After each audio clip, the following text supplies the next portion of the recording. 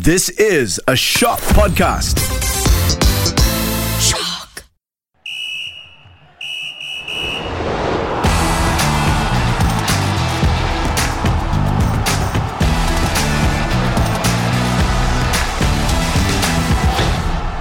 Hello and welcome to the Podball Sportscast, the podcast that greets people by slow blinking, just like a cat.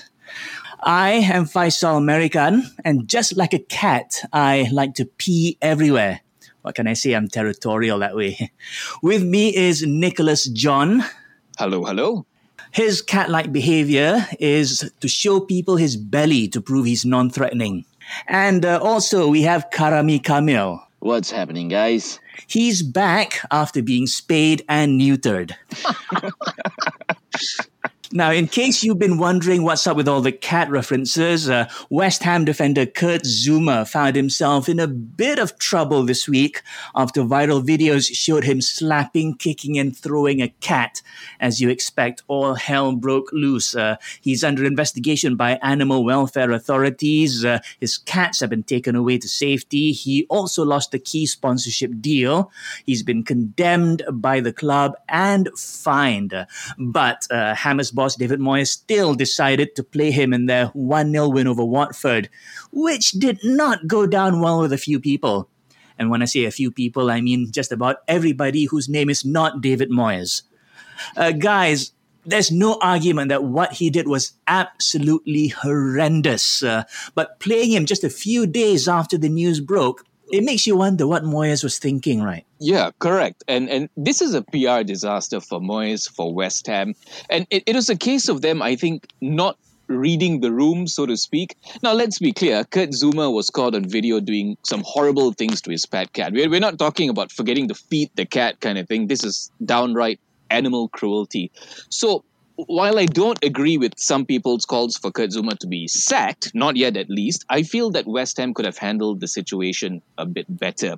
You mentioned the player has been fined. That's well and good. But I think the club should have left him out of the squad for the time being while the case is being investigated. In fact, lower league side Dagenham and Redbridge have done exactly that. They have announced that Kurt's brother Johan Zouma will not play for the team until the RSPCA completes its investigation into the case. In case you don't know, Johan was the one who was reportedly shooting the video showing Kurt abusing the cat. So yeah, the general consensus is that West Ham could have handled this situation much, much better. Yes, I agree with Nick, but I have a rather unpopular opinion, I guess. You are unpopular, dude. Not saying that what Kurt Zouma did was not that bad. It is bad. It was bad. But I think this thing has been taken too far. You know, the thing that goes on previously with the Black Lives Matter, I think that was a more serious issue compared to kicking a cat, to me. So, I don't know. Maybe this has been taken to a larger proportion than it should have been. Mm-hmm. I agree with Nick. Zouma should not have played. West Ham should have been better. Moyes, I don't know what was Moyes thinking, putting him in the starting lineup. But yes, but we'll just wait for the investigation, I guess. The decision to put him in the match had some consequences. Throughout the game, Zouma was targeted by both sets of fans. He was booed whenever he touched the ball. They were singing songs making fun of him. And when he was brought down in a challenge, the crowd yelled something like, well, that's how your cat feels. So bravo, both sets of fans. After that, though, a few sponsors have also threatened to cut ties with West Ham. So, yeah, there are consequences to actions. Not everyone feels that way, though. Fellow West Ham player Michael Antonio said that Zouma may have been treated unfairly. Basically, he asked if what Zouma did was worse than racism. Karam, we know your opinion about this. I want to get your view on this, Nick, because, to me, the key word here is abuse. Right? Any form of abuse should not be tolerated, be it animal, racial, sexual, or any other form of abuse. As a public figure, he has to face consequences. Yeah, you're absolutely right. This kind of thing should not be allowed to happen.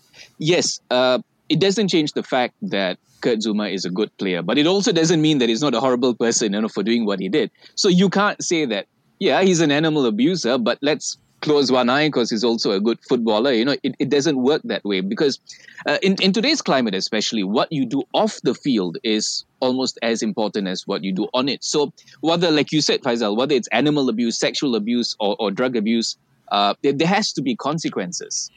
Oh, by the way, Johan, just put your phone down for a bit, okay? Later, next time, I don't know. Another case of people getting into trouble because they were filming what they were doing. Exactly. So get a clue. All right, moving away from West Ham, it was business as usual for Manchester United and their interim boss, Ralphie Gunnar Solskjaer. That was good. I've been waiting a long time to use that one, man. 1-0 draw against bottom of the table Burnley.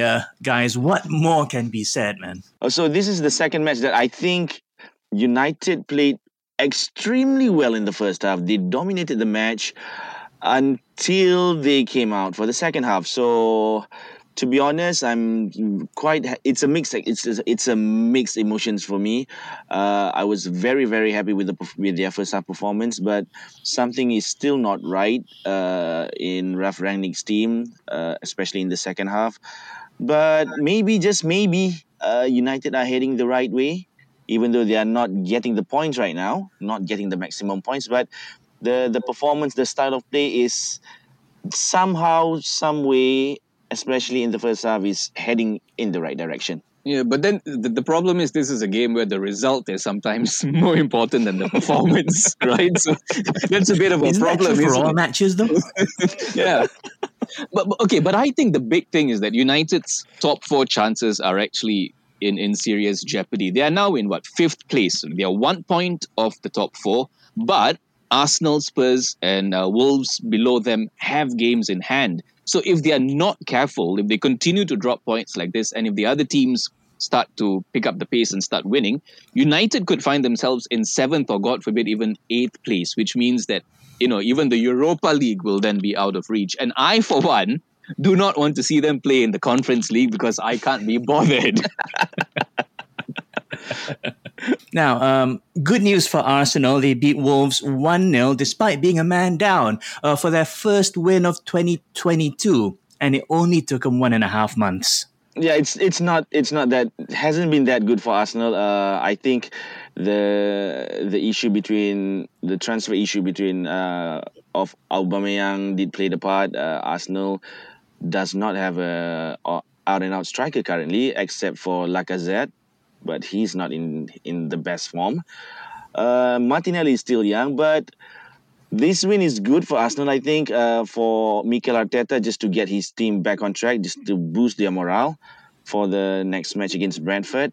I'm sticking out my neck here. I'm just saying that Arsenal is going to make it to the top 4 at the end of the season. Okay, I'm saving this comment and I'm going to play it on repeat if they don't at the end of the season, man.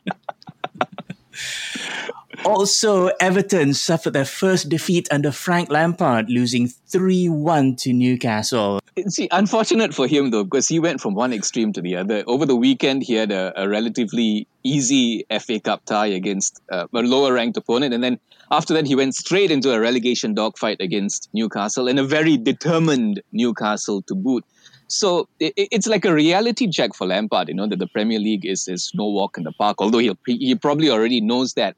The thing is, I still think he has what it takes. And also bear in mind that his new signings, Dele Alli and Donny van de Beek, will need some time to get sharp and to gel with the rest of the team. But unfortunately for him, I think time is not on Everton's side. They are currently 2 points off the relegation zone, picking up just 2 wins in 16 matches. So Lampard is going to have to find a way to motivate his players and get everyone firing on all cylinders very, very quickly. In other results, leaders Man City beat Brentford 2-0. Southampton beat Tottenham 3-2.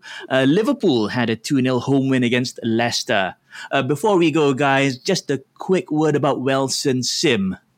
Word. No, I'm just kidding. Oh, that was bad. The Malaysian swimmer announced he's leaving the national setup and will try his luck as an independent athlete.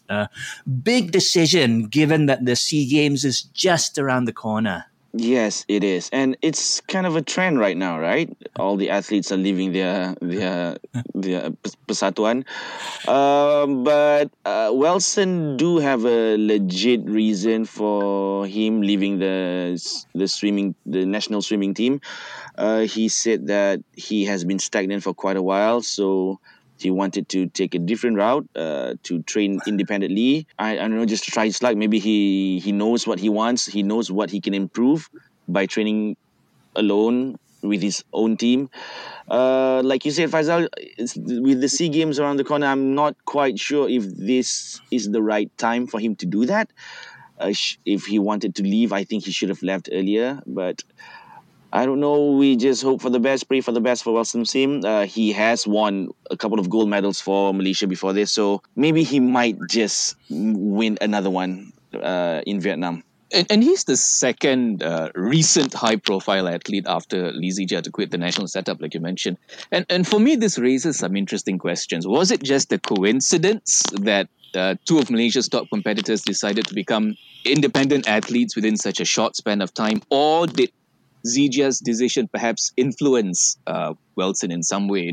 Perhaps we'll never know. But I think that this is a good opportunity for the national sports organizations, all the, like Karam said, the Persatuan, to take stock of what they're doing, to reevaluate their programs, to see if things can be improved, because athletes are starting to realize that the national team is not the only option for them. There are other avenues like going, becoming independent. So it's undoubtedly a more difficult path, but it's nevertheless another route for them to consider. So I think if the athletes are moving along with the times, then the organizations also have to, move along with them. Right. Let's see what the future has in store for Wilson.